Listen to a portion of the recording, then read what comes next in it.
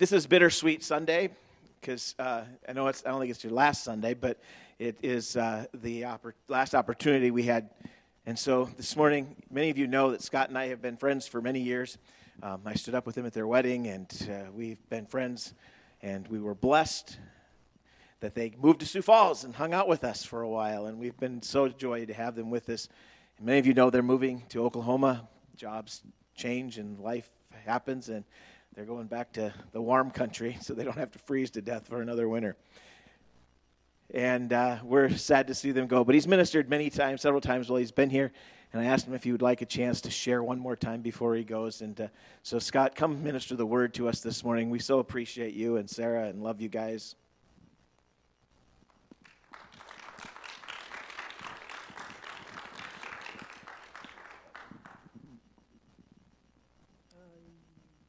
Sure.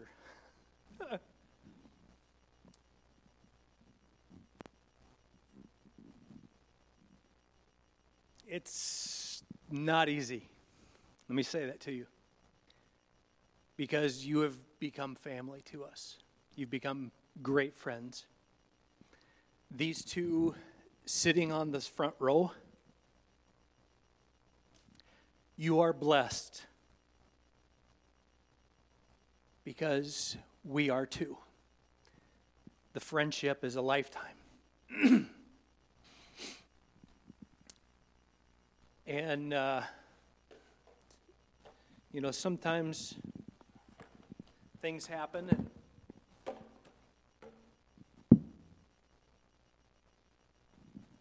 you just keep going and see what God does next.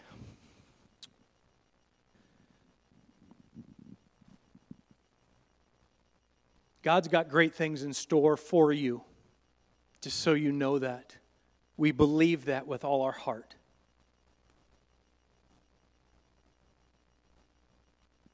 You might look around and go, well, what about this or what about that? And we're going to talk about this and what about that. 6 weeks ago, my job changed. A week after, God opened a door and we walked through. That week in our Connect group, we were talking about trust. Oh, wow. Okay, God, I'm going to trust you. You're going to have to do something here, God. So we started talking about trust. Pastor sent me a text and said, hey, would you preach one more time? And I'd be honored to preach one more time. So God was working on my heart with that message, and things have, we're packing. I'm working remotely. So I'm in my office all day long and we're doing all of these different things, and our boys have been a great blessing to us, coming over and helping us and packing different things. And Brett and Daniela came one day and they helped us move some stuff, and we did all these little things that are going on. And well, God, we kind of need a house. He's like, no worries, I got that. We got to sell this one too. Done it in 2 days. Found it the next Saturday. We found that house. They're taking care. It's a brand new build that God has blessed us with. Wasn't looking for that.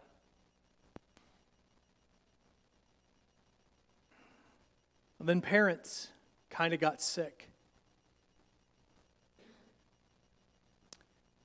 Kind of weighs on you. Because you're realizing that they're not as young as they used to be, because I'm not as young as I used to be. When you have a 10-year-old grandson, it's pretty soon you're going, guess I'm just a little bit older. There's a lot more gray in this beard than when I got married. Matter of fact, there wasn't any gray in this beard when we got married. It was nice and big and full and dark, and I had a something called hair on the top of my head.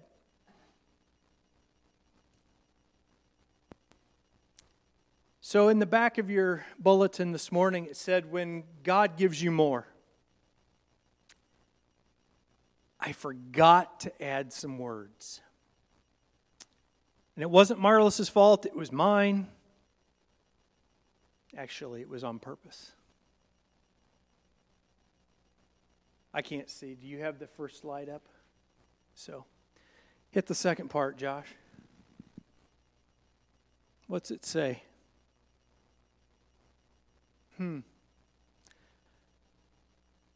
When God gives me more than I can handle. How many of you have ever moved? How many of you have moved across multiple states? How many of you know that there's a lot of little things that have to go on to do that, as well as the stress of life and this and that and the other thing? And we began the other day, and it started with one phone call and then another, and then text messages and back and forth and family things, and we were just becoming overwhelmed. And he said, "Do you remember that message that you're preaching on Sunday?" I go, "Yeah." He said, "Guess what? You're going to live it." That's okay.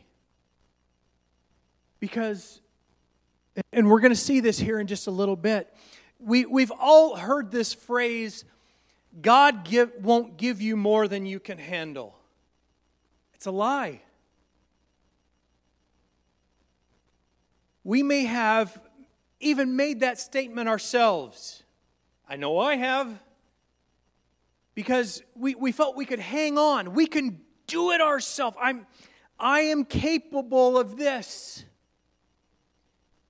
We started looking, and we're packing, and we've got, we've had some help and things like that, and we're going, when we get to Oklahoma, we're not going to have any help. Friday, we made a phone call.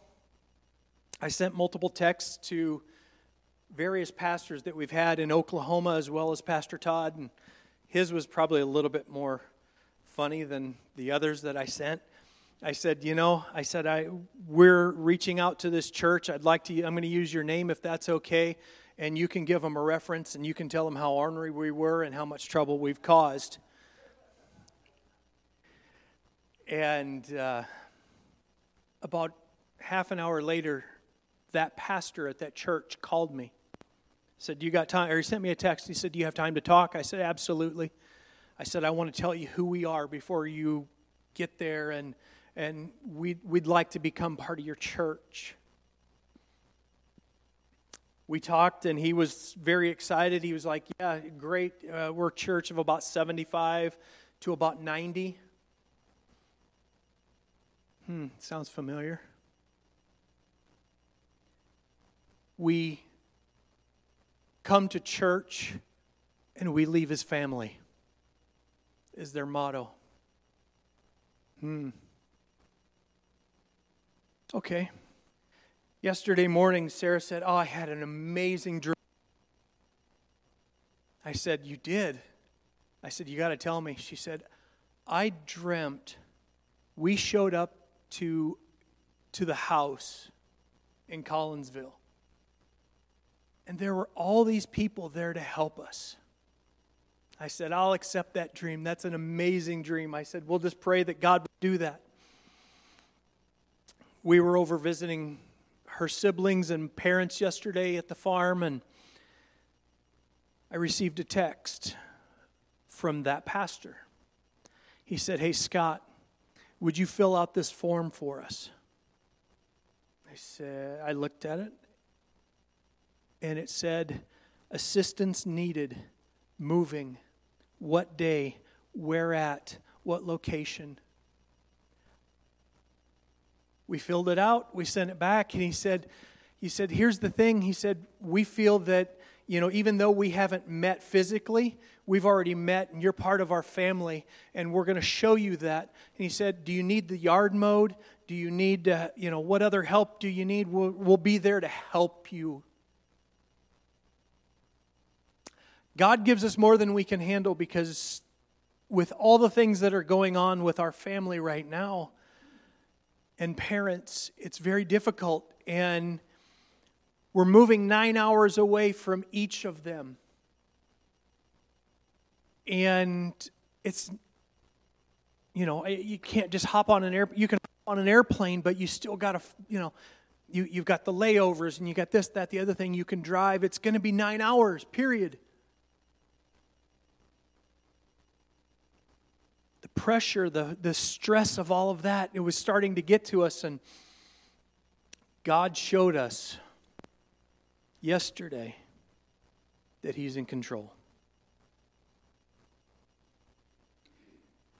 So often we try to quote the verse in 1 Corinthians 10:13 that there's no temptation, that has overtaken you except which is common to man, and God is faithful. He'll not let you be tempted. And we try to use that in understanding that God is, He's not going to give me more than I can handle, but that's talking about temptations. We miss the fact that a trial and a temptation are not the same.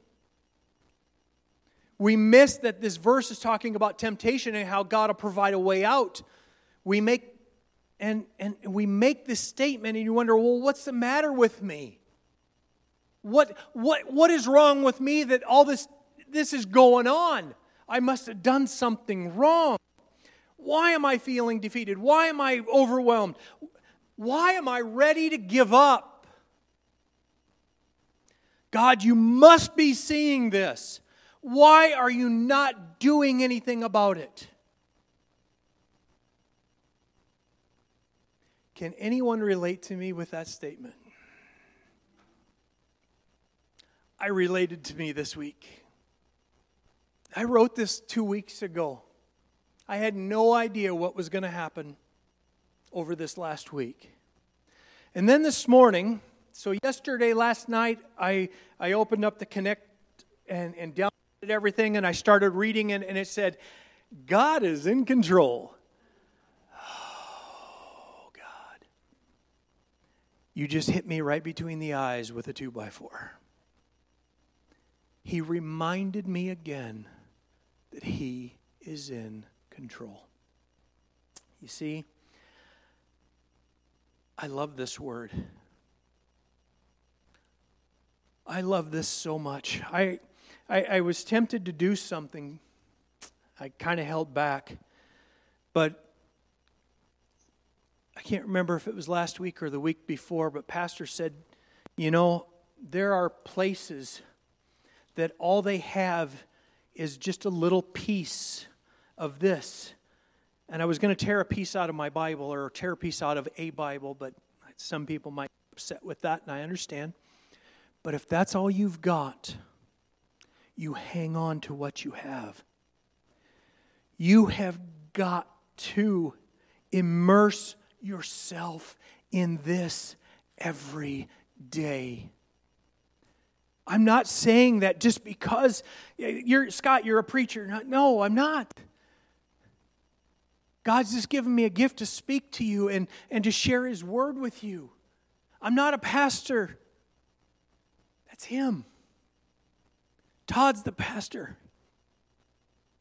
He's got a heart for you, because when you break, He breaks. When you hurt, He hurts. That's a pastor. I'm just like you. I'm just called alongside of Him to lift Him up, to be where Moses had to lift his arms, it was Aaron and Hur that stood beside him. That's who I need to be to Him. He needs someone else to walk beside Him and do that same thing. So men, not that ladies can't do this, but men, you walk beside Him. I'm challenging you today you walk beside him and you lift up his arms and you hold him up, that when he's exhausted, that you keep lifting him up. I fast and pray for him every week. Not because of that, but because of this is what the Scripture tells me to do, that I am to pray for my pastor. Get into this word. Because when you get into this, I need to quote it to myself. I need to remind myself that I'm not capable, but he is. And God's okay with me grappling with that on a daily basis. God doesn't tempt you, but he allows the testing to occur to build your faith. All right. So that's our opening. Are you ready? Turn with me to Judges chapter 7. Pastor just preached on this a couple weeks ago, but something stood out to me and I had to say it again. I had to go back. So I don't know why, but maybe this is for you. Maybe this is for me. Probably more me than you.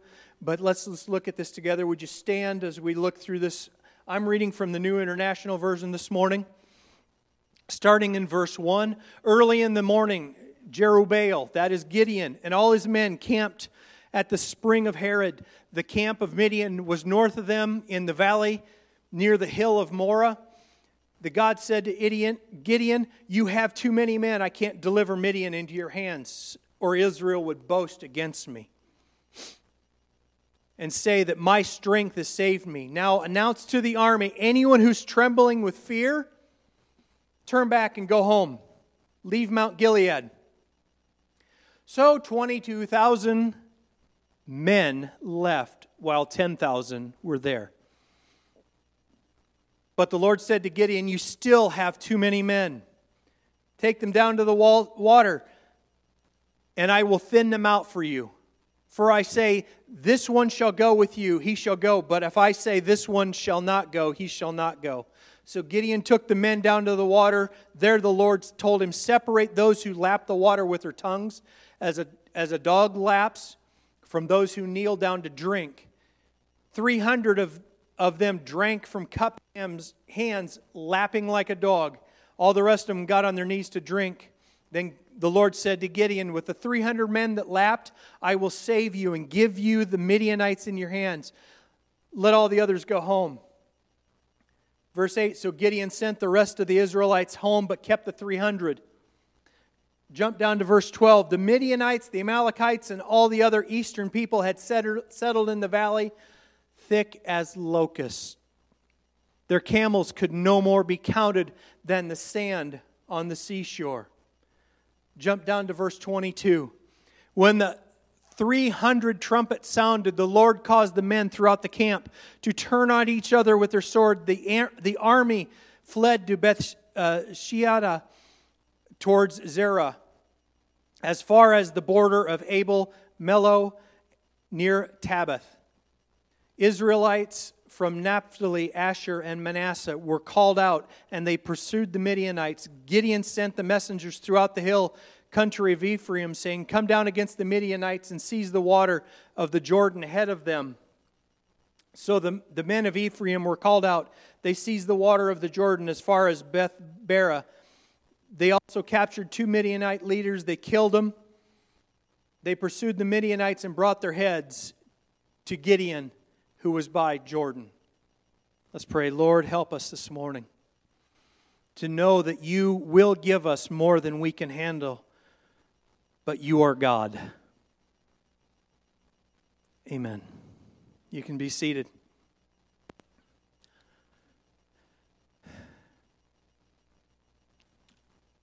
The first thing that we see is that our faith needs to grow.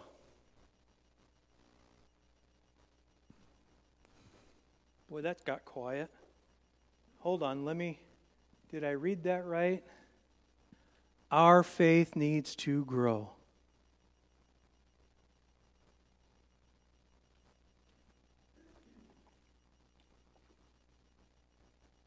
In chapter 6, Gideon was having a conversation with God.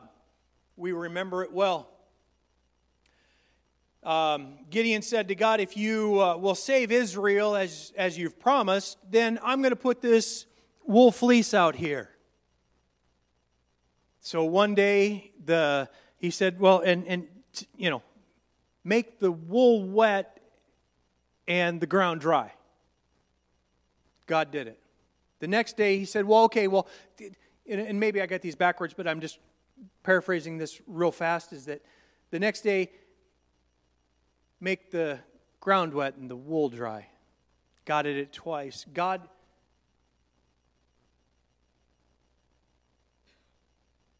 The first thing he said was if. If is one of those words that we need to remove from our vocabulary. You say, well, that doesn't... Do you have faith in God? Then why do you ask Him if?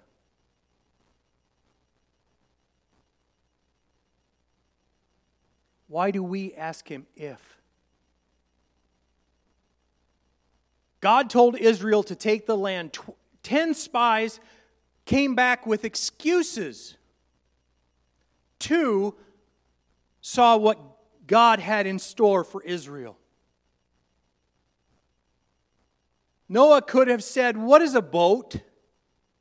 And what is rain? Jonah allowed his personal preferences to overtake him instead of doing what God wanted him to do, and he was swallowed by a fish. When we were first introduced to Jesus, we learned some basic lessons. Number 1, we were sinners. We could not get into heaven with our sin. You can't be good enough to do it.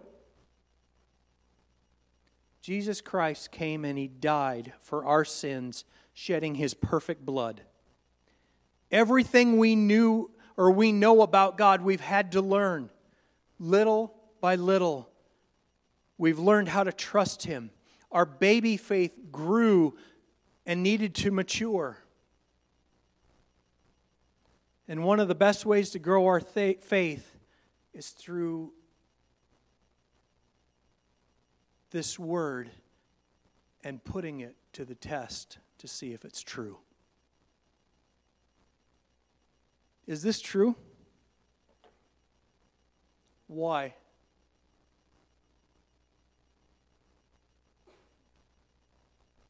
Why? Have you seen this to be true? How many times?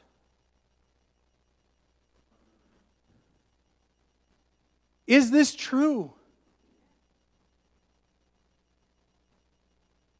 This is God's Word. He wrote it to you as a love letter. He wants you to know Him.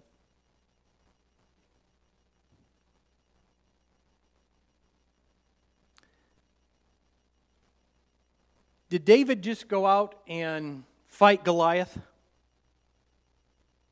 He had to go through some trials and through some testing. Started as a shepherd out in the middle of the field, and do you think God sent a bear to him the first time? No. Maybe it was a coyote. Something small. And David's faith grew to trust God. Gideon put out his fleeces, and God did the impossible.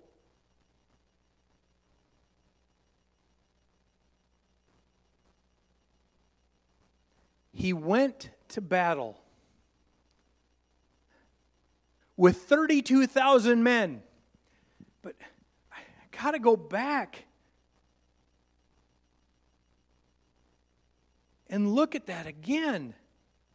Because in verse 12, it said that the Midianites, the Amalekites, and all the other eastern people had settled into the valley thick as locusts.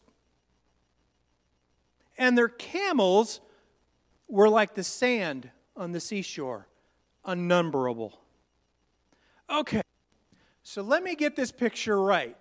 you've got this entire group that God says to Gideon, you need to get them out of there.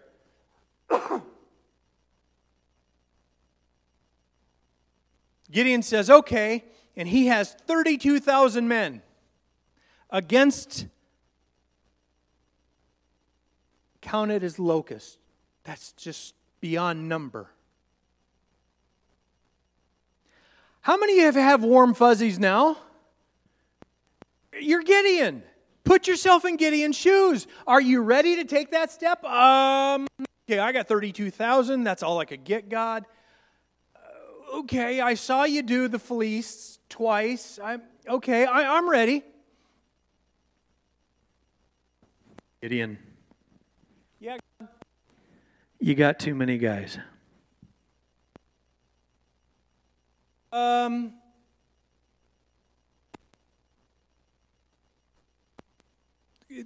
Can you say that again? I have too many men? You got too many guys. Okay. So how do I separate them? Those that are scared, send them home. Ooh, me.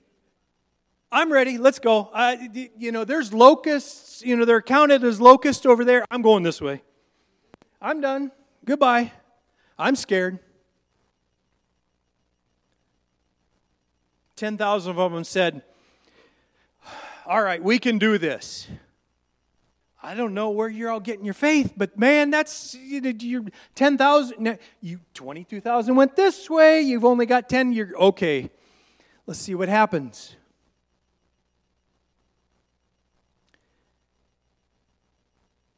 You have too many men. Excuse me? Wait a minute. You just sent 22,000 home. How do I have too many? Take them down to the river. I'll sort them out for you. 9,700 are now sent home.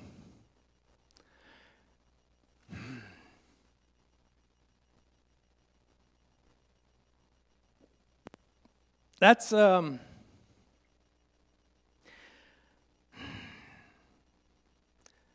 God separated them. What was Gideon's response? Okay, let's go.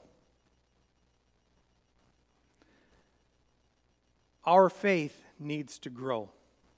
That we would trust God with 300 against an army that's counted as locusts.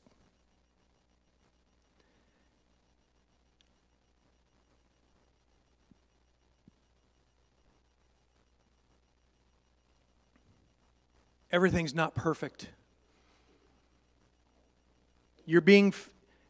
Right now, you might be facing that locust. Camels that are numbered like the sands on the seashore. Put it into today's terms. I've got bills up to here. I've got this much to do, and I've got this much time to do it. I've got this going and that going, and this person's needing me, and that person, and this is happening. And God, I'm overwhelmed. I just can't. It's okay. God's got this. Let your faith grow. Number 2, our self-reliance needs to die.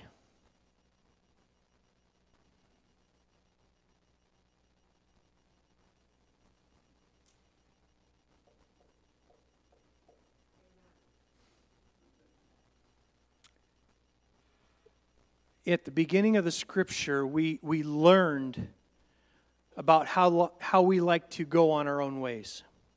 We lived in the world. We wanted to be our own person. We fell. Pull yourself up by your bootstraps. Anyone ever had that?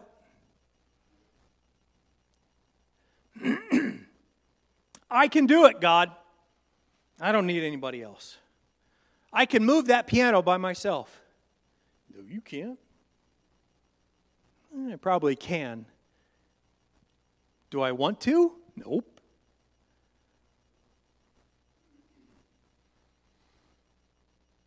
But this is contrary to what we learn in the Scripture. The Bible was very plain. Proverbs 3, 5, and 6. Most of you could probably quote it, especially if I started off. It says, trust in the Lord with all your heart. Lean not unto your own understanding. In all your ways submit or acknowledge Him, and He will make your paths straight. We're to lean on Him and not our abilities. If I do me, and if I trust me, I'm going to fail.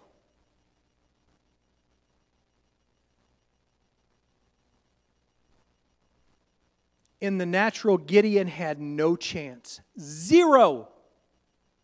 300 men against that army? Come on.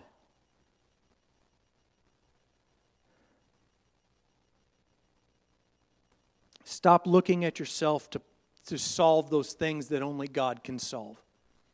Stop looking at yourself to do those things that only God can do.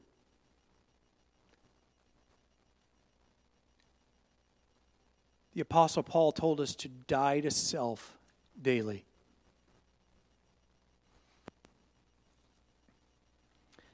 Number 3, we need to learn about God's character.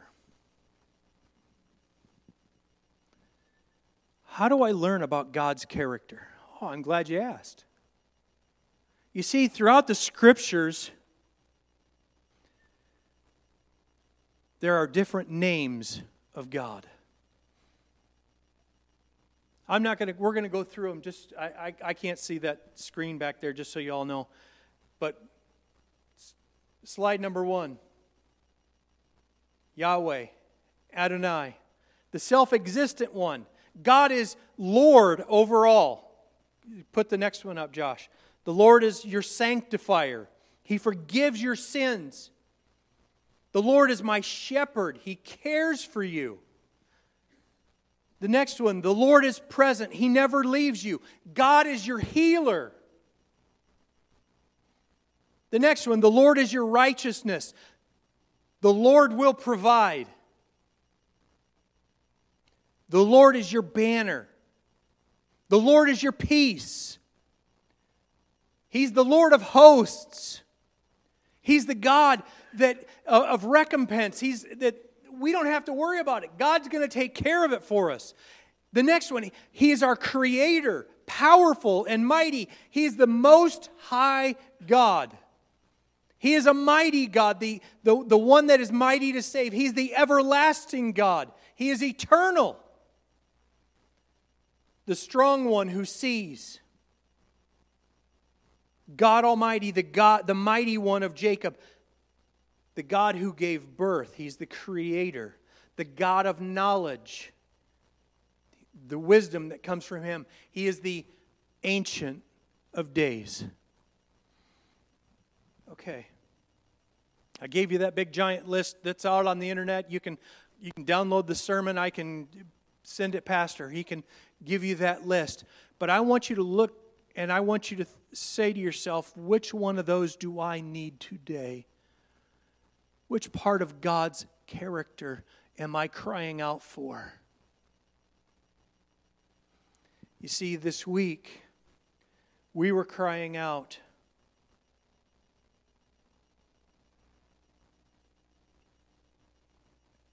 We were crying out that God would be our peace.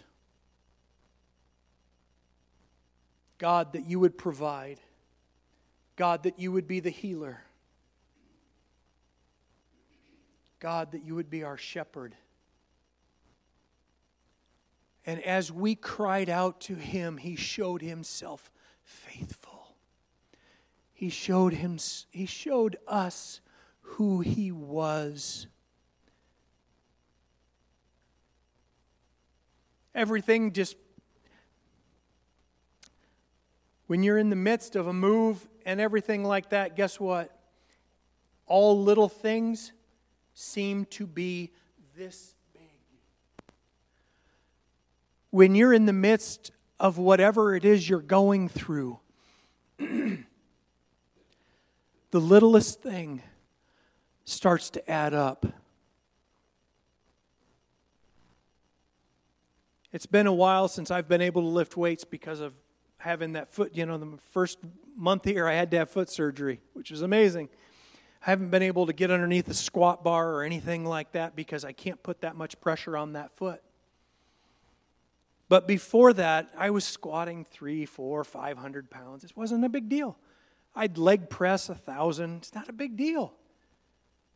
I can hold that much. My body, my legs are strong. I can hold that. I can do it. But add a little bit more and I can't do it. You go to that next level and just 25 pounds, I can't do it. You're thinking, well, 25 pounds, that's not a lot. Well, if you've got 750 pounds on your machine and you add another 25, pretty soon you're talking somewhere a weight. It kind of hurts. Life starts to add up. And all the little things of life start to add up, and they become weights, and they're starting to weigh you down, and they're dragging you down, and the more you go, you're going, I don't know if I can do this anymore.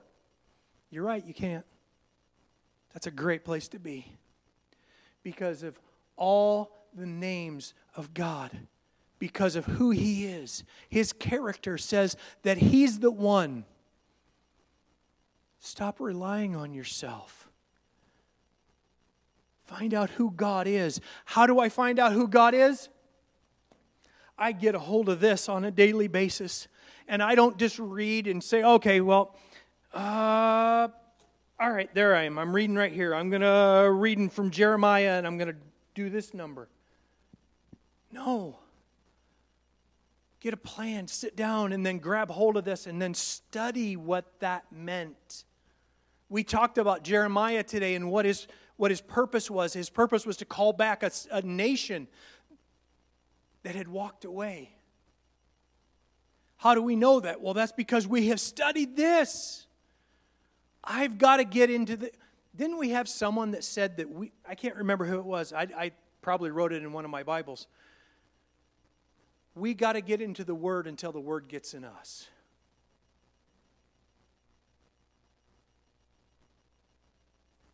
Because, church, there's coming a day when you may not have even one page of this. You say, Scott, well, that's kind of... No, that's the truth. There may be a day then you're not going to say that you're going to be able to see this Scripture. You see any of this. You say, what? Go to Matthew chapter 25. There's a story in there right at the very beginning. It's talking about the 10 virgins and how all of them had lamps. The first 5 had not only had enough oil in their lamp, but they had extra. It was overflowing. But the other 5 just had enough. And all of a sudden, the lamps started going out. The trumpet was sounding. They're like, give us some of your oil. We need what you have. And they're like, no, you're going to have to go and get it. You're going to have to go buy it. Well, it was a picture of Christ in the church. And it was a picture that we have to have the Holy Spirit pouring out of our lives. We need His presence in us so much that it overflows on a daily basis. You cannot wait for tomorrow. You have to have the power of the Holy Spirit today. Church,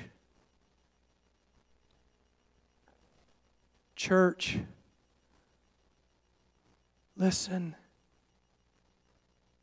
It's not enough to come and play church every Sunday. It's not enough to come and just sit in here and not do anything. It is time that the church mobilize and get the power of the Holy Spirit to come into their heart and overflow in their lives and go out and tell this lost and dying world that there is hope. This world is trying to do everything on their own. Church, you have the greatest hope that there is. You've got to share it. You've got to share it so that they come and they have a lamp, and then it is overflowing with the power of Holy Spirit. We are going to miss, and hopefully not miss too long, but being here with you and seeing the freedom that you have in worship. Seeing the freedom that you have in letting God be God.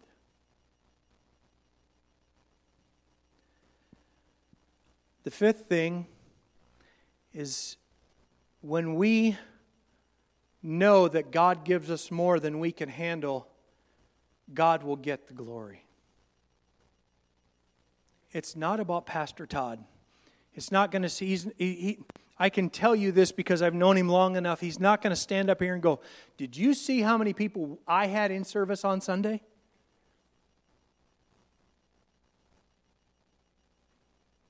He's going to say, "God is doing great things in this church.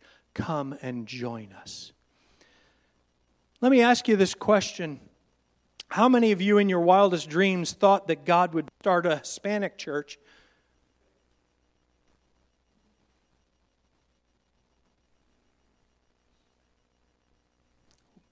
Anyone? No? Pastor's sitting there on the front row going, "Nope, not me either." But you know what? When we get out of the way and we have faith to God that He's going to touch and change this community, He's going to bring and do what He needs to do, and we give God the glory. He gets it. It's not Pastor.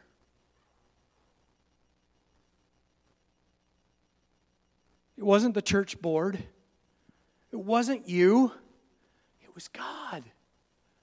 God did something amazing. He brought a family from another country and planted them here in Sioux Falls. They sat right over here.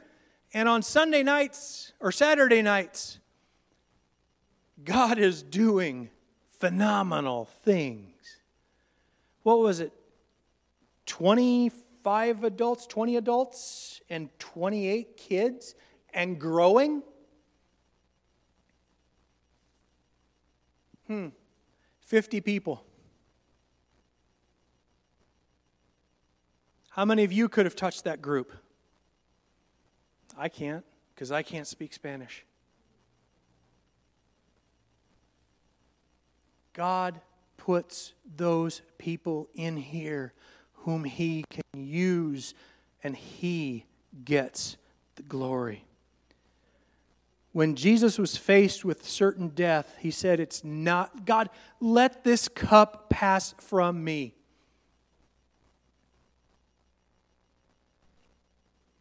Not my will, but thine be done."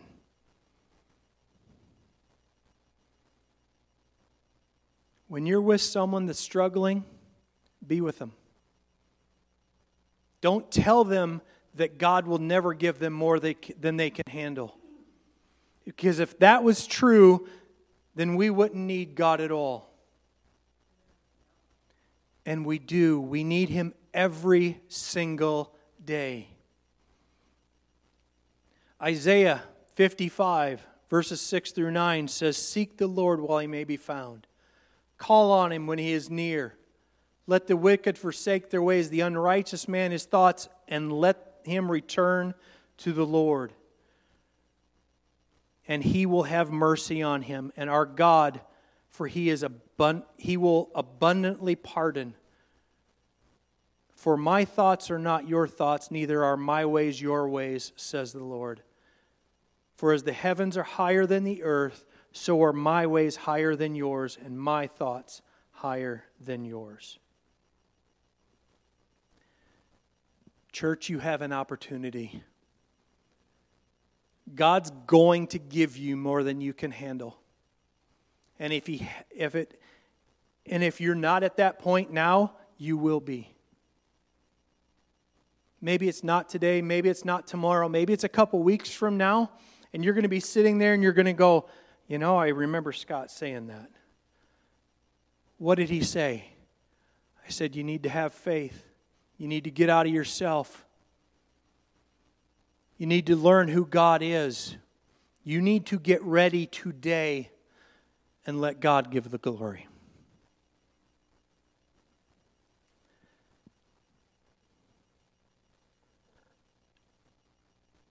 Calvary Assembly, you are called for such a time as this. You are called with a purpose that God has given to you. Do not, I'm going to say that again, do not miss that opportunity. Don't say, well, someone else will do it. Someone else can cover this, or this can be. Don't. You have an opportunity to touch a city of 200,000. Do it. Do not be afraid. God did not give us a fear, but boldness because of His Holy Spirit. Gideon was not afraid. He went forward. And he went against an army that numbered as locusts with 300 men. And all he and his men did was blow trumpets.